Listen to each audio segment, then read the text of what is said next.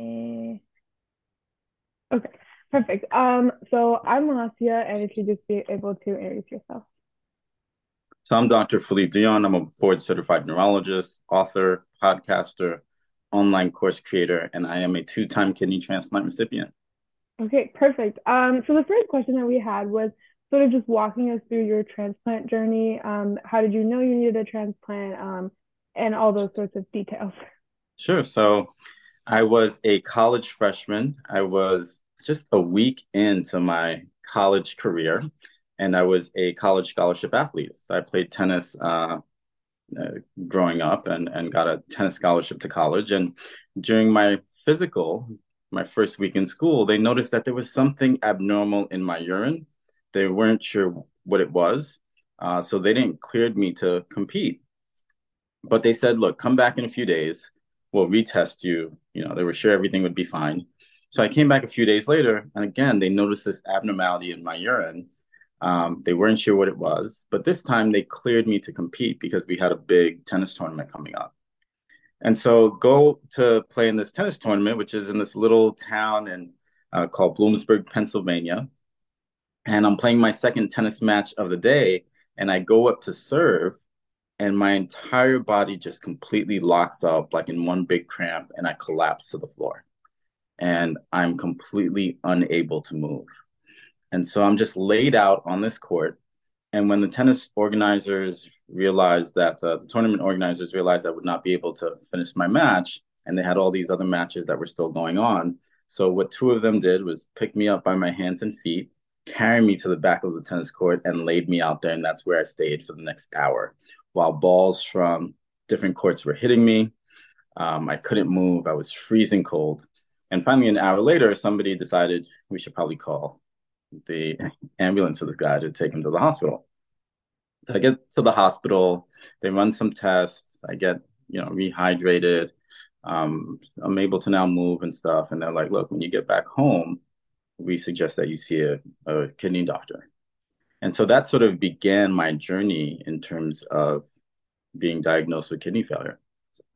So just weeks into my college career, where it was kind of like, okay, I've got my whole life ahead of me. I'm strong, I'm healthy, I can do anything.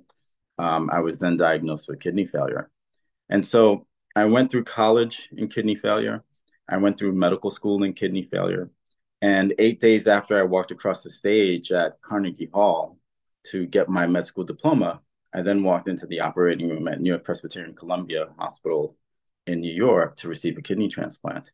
And my donor that time was my father. So I was blessed to have a living donor. I was blessed to have a father who fought for my life.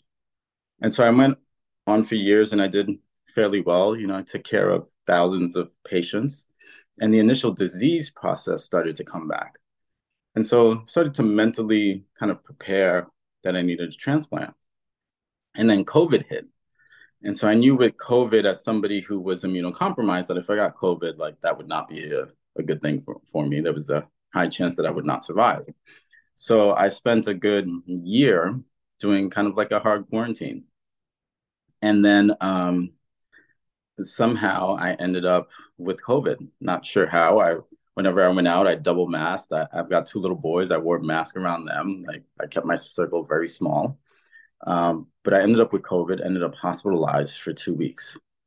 And during that hospitalization, the doctors came and said to me, "Look, um, whatever kidney function you had left is completely wiped out. You need dialysis immediately." And up until that point, dialysis had been my biggest fear because everybody I had seen in the hospitals and dialysis centers doing dialysis looked like they were just waiting for death to come. And so when they told me I needed dialysis, so they told me I had COVID, which was shocking. Then they told me I needed dialysis. So I got two pieces of bad news that wasn't, two pieces of news that weren't so great. And I had a decision to make. Was I going to do dialysis like I had seen everybody else do dialysis, or was I going to do dialysis my own way? And so I decided to do dialysis differently. When I was on dialysis, I exercised, I traveled, I had a local news agency following me around. I took meetings on dialysis. I certainly rested, but I used that time for a lot of personal and professional development. And then I was blessed again a few months after dialysis. My cousin-in-law, Scott, so somebody who's not even blood related to me, um, was my donor. So somebody else who fought for my life, somebody else who believed in me and wanted to save my life. That's amazing. And I think it turns out that both of your donors were family members. How has that impacted your relationships with your family? Do they know more about organ transplantation and things like that because of like this close bond and things like that? Yeah, so both my donors were family members, and it's really interesting, right? So my first donor was my father. My second donor was my cousin-in-law, so somebody who's not blood related to me. I think a lot of times when you go through challenging times, the people that you think are going to be there are not necessarily the people who are there for you. And not that I ever expected people to say, look, I'm going to be your donor, but people calling or people gathering together or people just, checking in on you, right? It wasn't the people that I expected. Um, and so, yes, I can certainly say my father and mother know a lot more about organ donation. My cousin-in-law Scott and my cousin Lisa know a lot more about organ donation. I'm not sure if other people in the family really know because they're kind of around when great things happen and not around when challenging things happen, right? But I think that the lesson is that, look, it may not always be the people that you expect, but as long as you have one or two champions in your life, then you have a very rich life. Definitely, definitely. Lesson to learn. I wanted to also ask, so you've done a bunch of work, you mentioned the podcast, books, things like that. Would you be able to talk more about that, and like what got you started on that path? Yeah, so actually last week just released my brand new podcast called Surviving Your Brain. We released the first episode last week. A new episode gets released every Tuesday. So the second episode got released this morning. Every Tuesday for essentially the next 4 months through September. And so we've got some great guests. We talk about great topics, all related to your brain, all really teaching people how to become the leaders their brains need them to be in order to achieve the health, the life, the success that they want. And so that has been sort of my big thing over the last few years is as somebody who's been a patient essentially my entire adult life, but also somebody who is a brain expert. It's really merging the two things in order to help people really thrive in life, really have a different relationship with their brain so they can thrive and overcome any obstacles that they face. And so I've got my online course called Take Charge of Your Brain, where we've helped so many people through that course, right? Because everything that we face, I mean, when you think about one of the things I tell people all the time is that our brains are so powerful, our thoughts are so powerful that companies are spending trillions of dollars a year in order to be able to control the way that we think, because they know if they can control the way that we think, they control the actions that we take. Right. And so giving people that power, I think is really important. So even in terms of overcoming my own story with kidney disease, a lot of that certainly is related to the fact that I've had two incredible men who decided to be donors. But a lot of that too is because of the way that I thought about my life and what I was going through and what was possible for me in the future. That had to do with the way of my knowledge of how the brain works, of being a brain expert, right? And so that's something that I'm really just trying to pass on to others because we've all got challenges, we've all got dreams, and we can overcome and accomplish anything that we want in this world. But what I'm doing is giving you the tools to do so. It's very inspiring, even for, people who don't normally feel like they have problems or they face issues, and using that sort of like mentality helps overcome a lot. So that's really interesting. I know you sort of touched upon this already, but the intersection between you being a patient and also being like a healthcare provider, how does that affect like your day to day, like clinic or when you're seeing patients every day? Yeah. How has that affected that? Yeah, so one of the things that I always say is that the fact that I've been a patient has made me a much better doctor because I can relate to my patients on a completely different level, right? I know what it's like to face my mortality. I know what it's like to look in the mirror and not really recognize who the person that's looking back at you. I know what it's like to have to take medications that don't make you feel all that great. I know what it's like to just be uncertain about what the future has to hold. And so when I am seeing patients in that capacity, our connection is deeper, our conversations are deeper. Right? I know what they're going through on a day-to-day basis. And so for me, it's not about pills, right? It's about doing the things every single day that not only are going to get you healthier, but are going to get to the root of the underlying issue. Things that are really going to allow you to kind of thrive from just a physical, neurological, and mental health perspective. So our connection just tends to be that much deeper. Thank you for answering. I know you said sort of like when we talked at Live On, when you said that to me, that was like the most inspiring part of what we talked about. So yeah, thank you for that. I did want to sort of switch over back into like your organ transplant, and ask what was the hardest part of being an organ recipient? Yeah. Yeah. So, so the toughest part of being an organ, so it's a couple of things. I think, especially that first time when I was in my 20s and you feel like you're supposed to be sort of invincible. One of the things that I really struggled with is this idea that I needed somebody else's organ for me to survive. Um, that was really just difficult for me. And at some point, I was actually kind of like, look, not everybody's meant to live forever. Like I had a good 20 plus year run. Like I was kind of ready to go. And like I said, I was blessed because my father fought for me. And so I think getting through that sort of idea that I needed somebody to make that large of a sacrifice just for me to survive. So that was really, really tough. That was a time where I was resentful and angry and, went through the kind of why me stages. And then when I went through this again, kind of in my late 30s, early 40s, it was just a very different mindset. Um, both times, I would say, I focused on a bigger picture, which allowed me to get through. When I was in my 20s, it was I need to graduate college. I knew I wanted to be a doctor, so I needed to graduate medical school. So it was more of an annoyance because I was always focused on the bigger picture. This time around, again, it was being focused on the bigger picture. I've got two little boys who need their father. Right? I want to be impactful in this world. I want to change lives. And so I think taking the focus off of me was really important. And that's something that I teach people in my online course. Like, you can't always be focused on you. In fact, there are going to be people out there who have it worse than you have. And so taking the focus off of you is actually really, really healthy. Right? The other thing that I would say was really tough. This may be a little TMI and a little sort of gruesome, but this is actually a part of the procedure.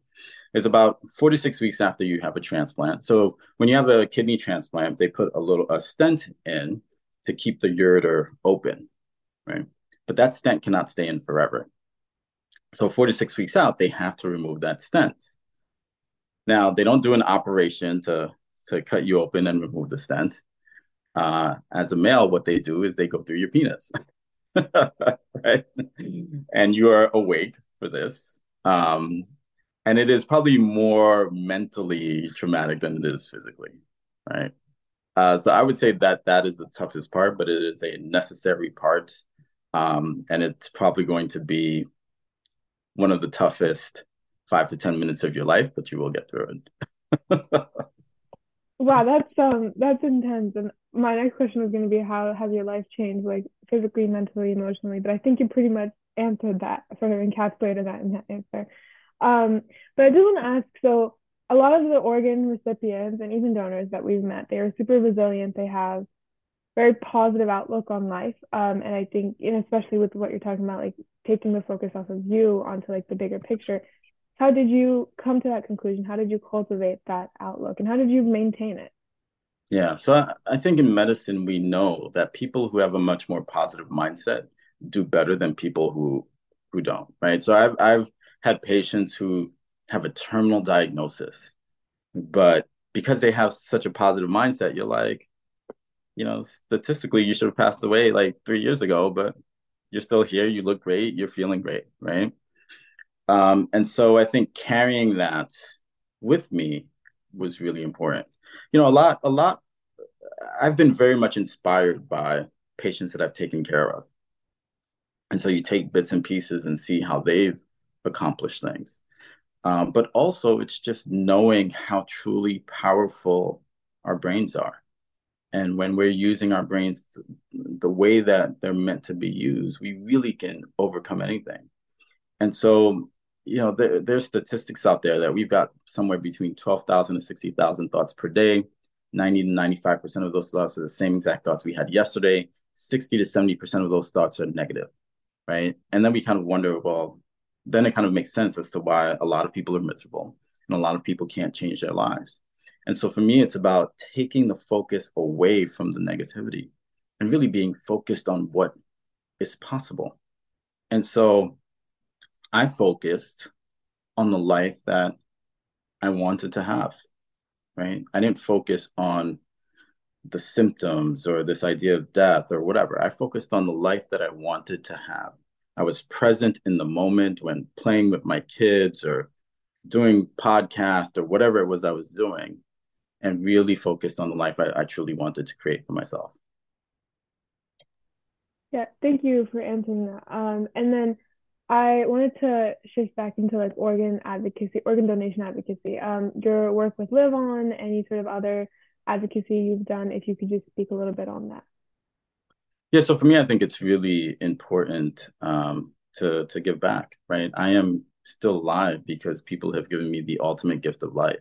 And so for me, it's to sort of pay it forward. I think here in New York, we've got about 7,000 people, maybe 8,000 people who are waiting for kidney transplants.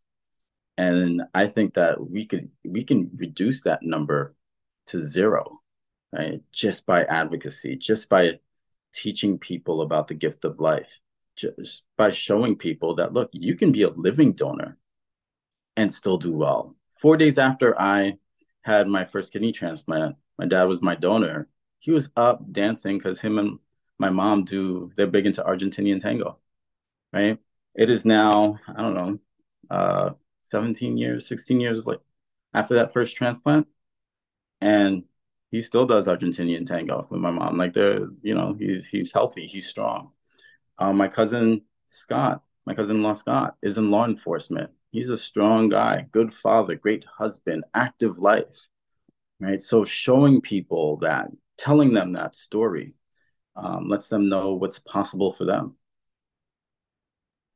Definitely, and that's something we've been trying really hard to do is by, when we speak to donors, having them, and a lot of them say that they even live a healthier lifestyle after after they donated an organ, just to like keep up with what they had thought they were initially. And so like that's something we're really trying to spotlight through our interviews as well. Um, okay, and then I think the second to last question was, well, I guess three more questions. The first one was, what was the most rewarding parts of your career so far? Yeah, so definitely the most rewarding part is the fact that people allow you into their lives at a time when they are most vulnerable, most scared, oftentimes facing their mortality. And it doesn't matter where they come from or where you come from. It doesn't matter if you've got shared backgrounds, right? In those moments, people allow you in to help them. And I think that that's incredibly powerful. And because of that, I have forged some really strong relationships with patients, right? I learned from them, they learned from me, but we have this bond um, because you're a significant part of their life and they're a significant part of your life. Definitely. And this is the actually second to last question. During being that you're a healthcare provider, have you come across any organ donation misconceptions, things like that? Yeah, myths and things like that. Yeah, so definitely have come across a lot of myths. People thinking like, they'll take your organs and use it for somebody else. Um, People not realizing that you can still live a full life as an organ donor and even as an organ recipient. There's plenty of people on dialysis who don't even want a transplant because they don't know what's possible, right? They don't realize that they can live a full and rewarding normal life. And so, yeah, there are a lot of myths out there, and part of the work is to dispel those myths. Definitely. And have you like specifically like a patient has talked to you or something like that, and they've like said these myths, and how did you handle that? Yeah, so the way that I've always handled that is to really just share my personal story. And I've done it in the context of just trying to relate to patients when they're going through a tough time. But I've certainly done it in the context of working with somebody who did need an organ transplant and showing them what's possible. And a lot of times their reaction is kind of like, wait, you've had a kidney transplant, you've had two kidney transplant, like you look so strong and healthy and you're taking care of patients and you're doing all these things, right? But showing them what is possible for them is so incredibly important. And when you are a walking testimony and they get to interact with you, you know, that's incredibly powerful. Definitely. And then, okay, actually, last question. You were a young adult when you had your transplant, and there's a lot of other young adults out there who don't think that organ donation is an issue they should care about or is something that could even affect them in their lifetime. So, do you have anything to say, to these, individuals, or anything you wish you could tell yourself back then, so you could have been more prepared for like what is organ donation and things like that? Yeah, Yeah, so I think statistically speaking, most people will in their families have somebody who will need an organ transplant at some point. I mean, when we just think about the amount of kidney failure, the amount of dialysis centers, when we think about the amount of people that have high blood pressure and diabetes and autoimmune disease, statistically speaking, it's going to hit families. And you have the opportunity to really not just give the gift of life, but improve the quality of your family member, your loved one's life. Um, and so I think knowing about organ donation prepares you for that possibility. definitely. Okay, perfect. Thank you so much for all your answers, for spending time with us. This was definitely super impactful. I think a lot of people will agree. Do you have anything else to say to the people before we stop the recording? Yeah, one of the things that I always tell people is that our brains are constantly evolving. And what I think is incredibly powerful about that is that we are meant to evolve as a society, as a community, but especially as individuals. And learning is part of that evolution, and even learning about organ donation and what people are capable of. And so realizing that people are far more powerful as individuals than society would ever have you think. And so one of the things I tell people often is that you want to tap into your that power that you have. You want to tap into your brain power. When you do so, you create an extraordinary life for yourself, but also for those who are around you. Definitely. Thank you. I'm gonna go ahead and